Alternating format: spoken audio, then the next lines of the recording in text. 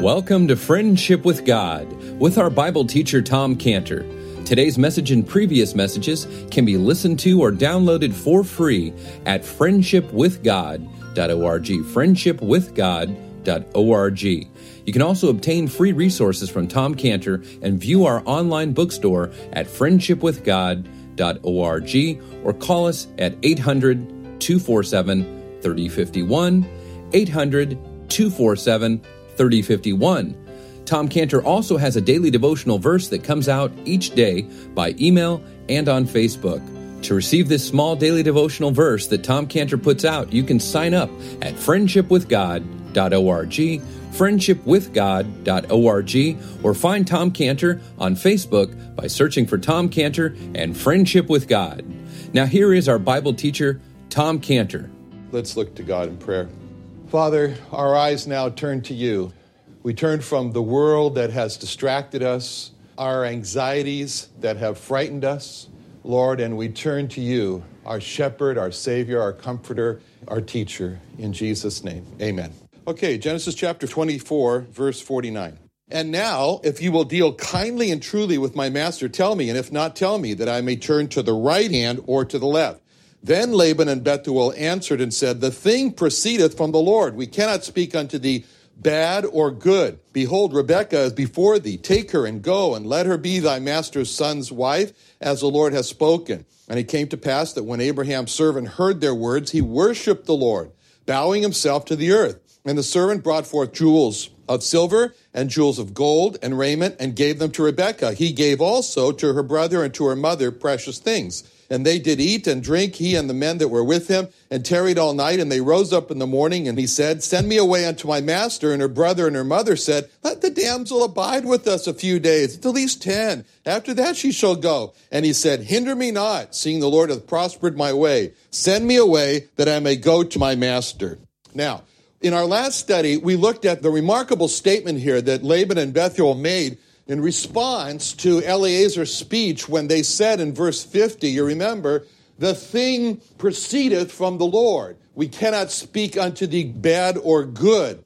We saw the impact of their statement when they said, the thing proceedeth from the Lord, when we considered what that word thing is, what thing that thing is. Okay, does anybody remember? What was the Hebrew word for the word thing there? Debar. So the Hebrew word translated as thing in verse 50, when he said the thing proceeds from the Lord, is the word debar. And in verse 42, when it says, and the damsel ran and told them of her mother's house, these things, that's the word debar. And in verse 66, when the servant told Isaac all things that he had done, which we're going to come to, that's the word debar. See, it's the same word, and it was translated as errand, as we saw in verse 33, where he said, I will not eat until I have told mine errand, and he said, speak on. See, it's the same word that's used over and over again. In verse 9, the word matter is the word debar, when it says the servant put his hand under the thigh of Abraham his master and sware to him concerning that debar, that matter. It's the same word translated as words in verse 30, where it says it came to pass that when he saw the earring and the bracelets upon his sister's hands, when he heard the words, the debar, of Rebekah his sister, saying, thus spake the man to me, and so forth. And in verse 52, where it says, again the words, it says, it came to pass when Abraham's servant heard their words, their debar, he worshiped the Lord, bowing himself to the earth. This is this word that's used all these times, 7 times in this chapter here, and it's translated thing, things, errand, matter, words. It's debar. And what's so valuable for us is that this is a very important word in the Bible, and what this chapter is really all about is about this debar, this great debar. And from this chapter, we can get an understanding of what the word debar means. The book of Deuteronomy, as we saw, it's all about debar, God's debar. In fact, that's the Hebrew name that they give for the book of Deuteronomy. It's debar, devarim. It's this same word. And so what did we say it meant? Last lesson, debar. Issue, critical issue, a matter, important matter. So was the finding of a bride for Isaac a critical issue? Was that an issue? It was a big issue.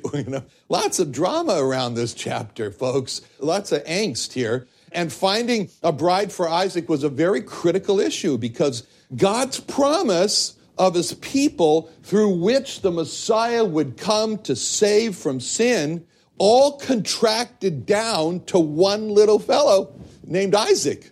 This little fellow needed a little wife, and in order for this to happen, so finding a bride for Isaac was a critical issue for Abraham. It was a critical issue for Eliezer, but finding a bride for Isaac was a critical issue for God. And that's what Laban and Bethuel realized in verse 50, and that's the importance of verse 50, is when verse 50 for Laban and Bethuel is all of a sudden, the light came on. The light came on, and they see, we see the point. The point is not finding a bride for Isaac is not a critical issue for Abraham and Eliezer, but now we see that finding a bride for Isaac is a critical issue. It's a debar with God. That's what it means when they said, the debar proceeds from the Lord. Because now they understand that it's a critical matter with God. And we're stressing this point because what we're seeing here is the importance in this chapter of an illustration or a teaching for what the meaning of debar is. Because it's an essential word. This is a chapter that starts out with a lot of drama and a lot of tension as Abraham makes Eliezer put his hand under his thigh and swear to him to get the right bride for Isaac. And all that drama and that tension, it shows how critical this debar issue is and the importance of it. And the chapter then continues with still lots of drama, lots of tension at the well with Rebekah, and then it goes on with more drama, more tension with the not eating and the speech that has to be given, and then the pressing for the decision, and the drama and the tension is not finished there, as we're going to see. So all this drama, all this tension that's throughout this chapter, it's illustrating for us the criticality of the debar issue, the importance of the debar matter. And so from this chapter, what we really see is this criticality, this importance of debar matter. It's like life and death. And that's what's so important about this chapter, because the word debar is used 1,446 times in the Bible. And that doesn't even include the verb form. And the word debar is translated out of those times 808 times as the word or words. The Bible is all about God's debars. In Psalm 119, the word debar appears 20 times in familiar verses that we know, like Psalm 119, verse 9. Wherewithal shall a young man cleanse his way? By taking heed thereto according to thy debar, to thy word, to thy critical issue.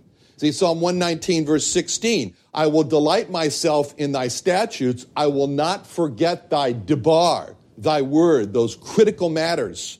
119 verse 25, my soul cleaveth unto the Lord. Quicken thou me according to thy debar, thy critical issues. Psalm 119 verse 42, so shall I have wherewith to answer him that reproacheth me, for I trust in thy debar, critical matter.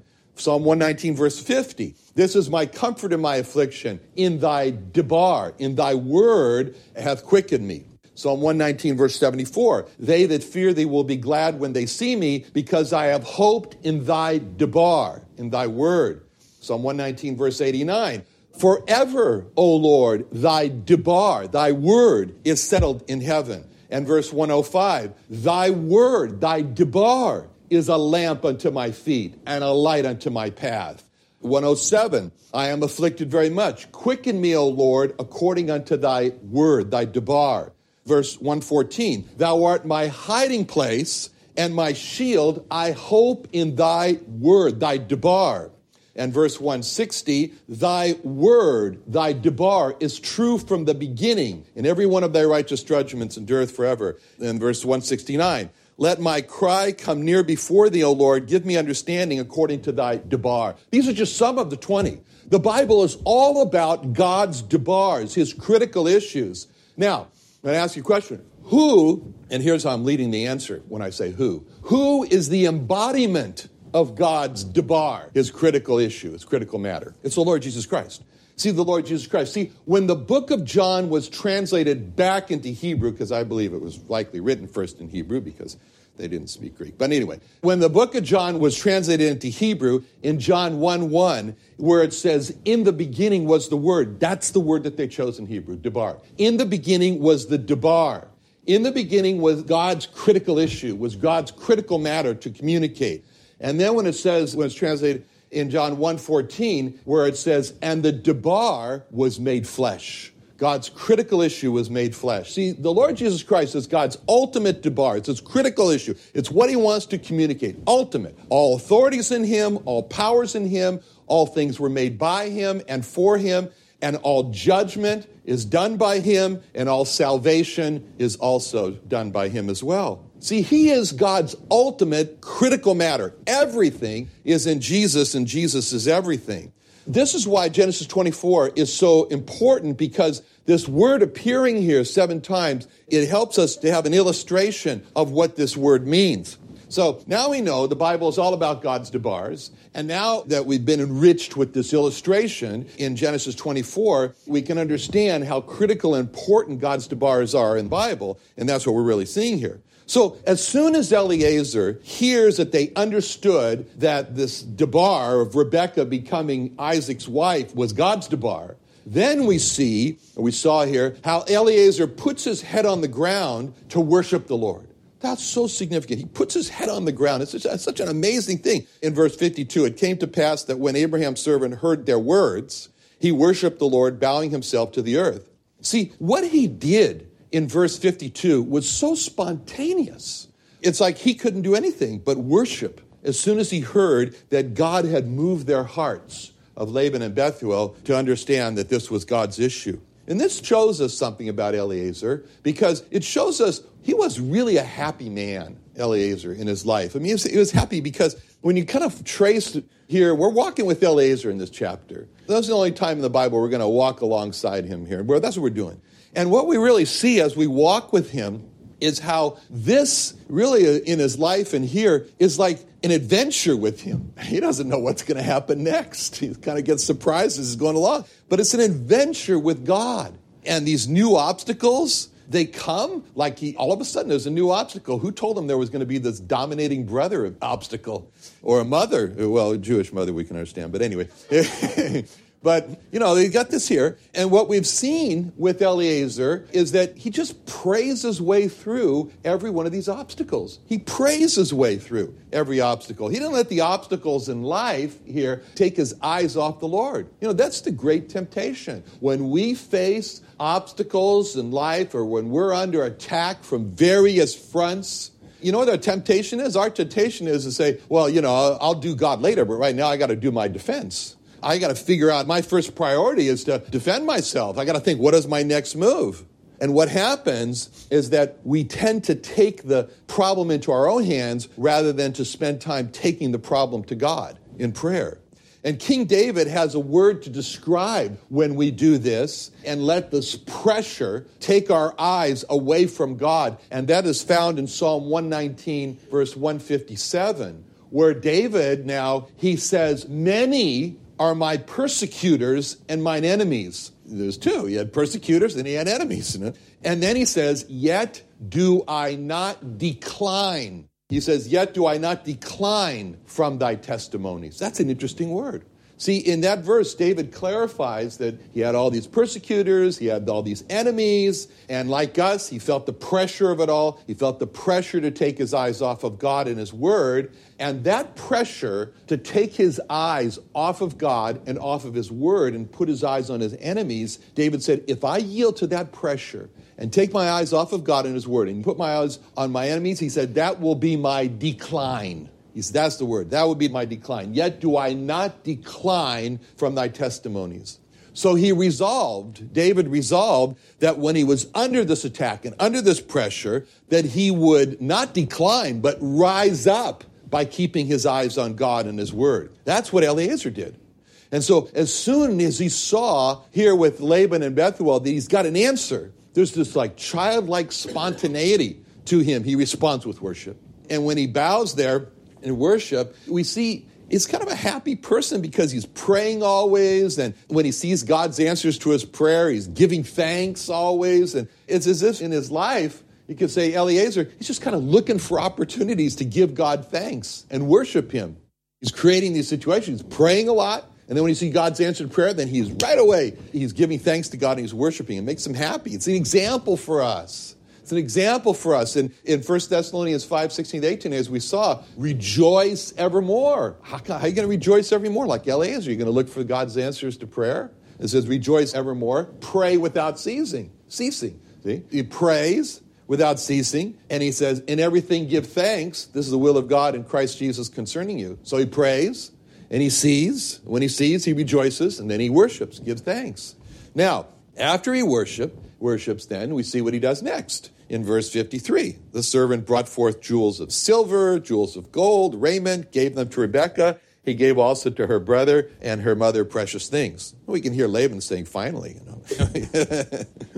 But here we see Eliezer, and he's so gladly giving these gifts. You really have the sense that, it really looks like Eliezer here, he's been anxious to give these gifts. Laban says, finally, and Eliezer says, finally, he really wants to do this. It's an elaboration here in verse 53. They talked about the silver and the gold and the raiment and the precious thing. It's like Christmas, and he's got a bag and he's pulling out one gift after another. Oh, here's the silver, here's some gold, here's something nice to wear. And then comes out precious things for her brother, Laban, and her mother, Bethuel. Now, by the way, we see these two prominent people here, Laban and Bethuel, and conspicuous by his absence, her father.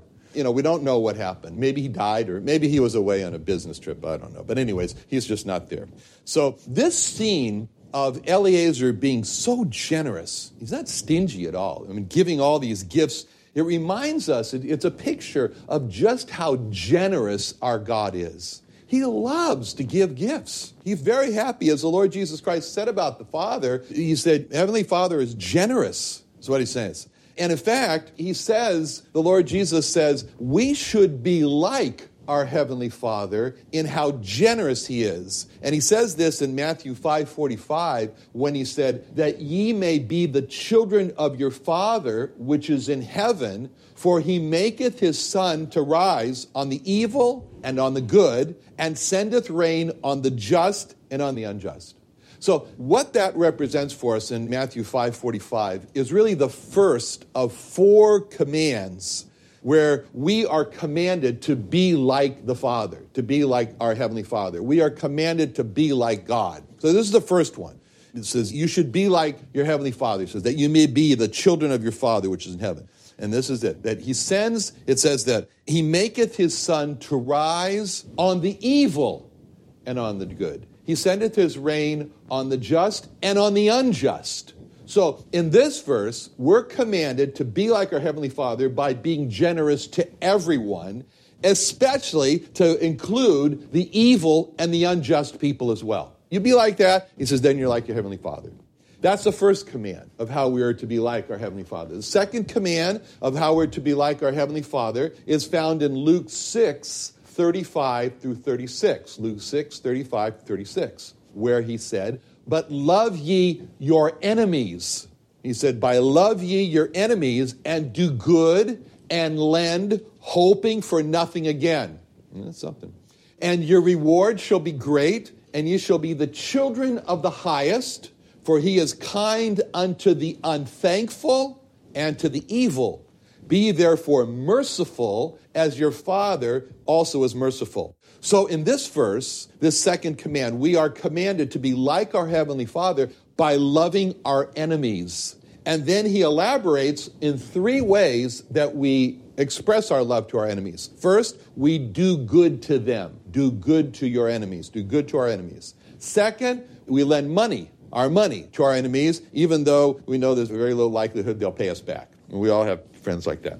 And third, he says, be merciful to your enemies. So those are 3 tangible ways.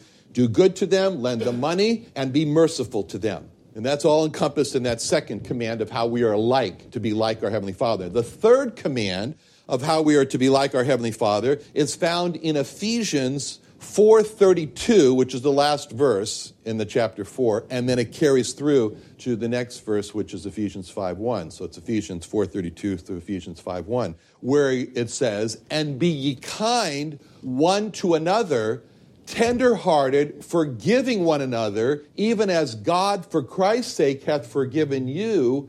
Be ye therefore followers of God as dear children." See, in this verse, we're commanded to be like our Heavenly Father by treating believers well. Again, and then he gives 3 ways about how we treat believers well. He says, first of all, be kind one to each other. Second, be tender-hearted, be understanding, have a soft heart. Show a little milk of kindness, and everything to each other. And then third, forgiving to each other. And he says, if we do this, then we'll be like our Heavenly Father. The picture that we see here of Eliezer showering these gifts on Rebekah and her family, that's a picture of how God showers his gifts on us. And when we read in verse 53 about, it says this word, the precious things. He gives precious things. That's the Hebrew word migdana, and it comes from the same root as meged. And Moses wrote about these precious things in Deuteronomy 33. And in this chapter, Deuteronomy 33, Moses knows that he's going to soon die. He knows that he's about to check out of this earth. And he's going to die soon. So in Deuteronomy 33, he says, okay, now I'm going to die, so I'm going to bless each of the tribes of Israel. That's what he does. And so when he gets to the tribe of Joseph, he begins to speak about the precious things that God has given. And he says in verses 13 through 16 of Deuteronomy 13 through 16, he says, and of Joseph, he said, blessed of the Lord be his land. So now he's going to talk about Joseph's land. And then he says, for the precious things of heaven, for the dew and for the deep that coucheth beneath, and for the precious fruits brought forth by the sun, and for the precious things put forth by the moon, and for the chief things of the ancient mountains, and the precious things of the lasting hills, and for the precious things of the earth, and fullness thereof, and for the goodwill of him that dwelt in the bush. Let the blessing come upon the head of Joseph, and upon the top of the head of him that was separated from his brethren. So in these verses, Moses is leading Israel to think about the precious things from God. Moses could have wrote this hymn, Count Your Blessings, name them one by one. That's what he's doing here. And he's speaking about precious things from heaven. The dew that falls at night and waters the ground, and the rain, which we got yesterday. Wasn't that wonderful? Those are precious from God, as precious from God. And then Moses refers then next to how precious the waters are that are under the earth, and they just come up with a spring. They just spring right up there. So, yeah, speaking of water, I don't know, this distracted me. I thought it was a cat. I thought, what's he doing in here? And then he refers to the precious things the sun brings forth, like the fruit on the trees and the vegetables and the grass that the cattle eat. So much grass in Africa, And then Moses refers to the precious things that the moon brings forth. The moon. I remember one time I was traveling with my friend Avi in Israel, and we were driving to Caesarea, and we stopped, and there was this field, and he pointed out to me this flower. I'd never seen a flower like that. He said it's closed during the daytime, and then the moonlight makes it open. That's precious. Moses refers to these precious things. Then the hills, like the gold and the silver.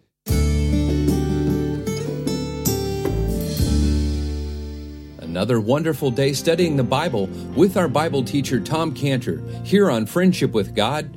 Don't forget that today's message and previous messages can be listened and downloaded for free at friendshipwithgod.org, friendshipwithgod.org. You can also go online to find free resources from Tom Cantor and our online bookstore at friendshipwithgod.org. You can also find Tom Cantor on Facebook, and you can also go to friendshipwithgod.org to sign up for his daily devotional verse. Now, Tom Cantor is also the founder of Israel Restoration Ministries. You can visit that website at israelrestoration.org. Or you can write Tom Cantor at P.O. Box 711-330, P.O. Box 711-330, 330 Santee, California. That's Santee, Santee, California, 92071. Or you can email Tom Cantor at friendshipwithgod.org. Tom Cantor at friendshipwithgod.org. Or for more information about Tom Cantor and Friendship with God and Israel Restoration Ministries, call us at 800-247-3051. Start 2017 off right at Sunday Night Church. Join Bible teacher Tom Cantor on New Year's Day for evening worship at the Friendship with God Fellowship services located at the Creation Museum in Santee, California. Sunday, January 1st, it's the first day of the new year, but also the last day of Hanukkah, the Festival of Lights. To commemorate Hanukkah, we'll have a menorah lighting, amazing safkanyot desserts, latkes, Hanukkah music, history of Hanukkah, and Hanukkah dreidel games and more. Our food and dessert fellowship starts at 4:30 p.m., and then 5:30 p.m., we'll hear an inspiring New Year's Bible message from Tom Cantor, our Bible teacher. If you're not in San Diego, you can live stream services and watch messages at friendshipwithgod.org. Celebrate 2017 and the last night of Hanukkah with dreidels, drinks, desserts, and more on Sunday evening worship with Tom Cantor at the Friendship with God Fellowship located at the Creation and Earth History Museum on Woodside Avenue North in Santee. Call us at 800-247-3051, 800-247-3051, or visit friendshipwithgod.org. Friendshipwithgod.org.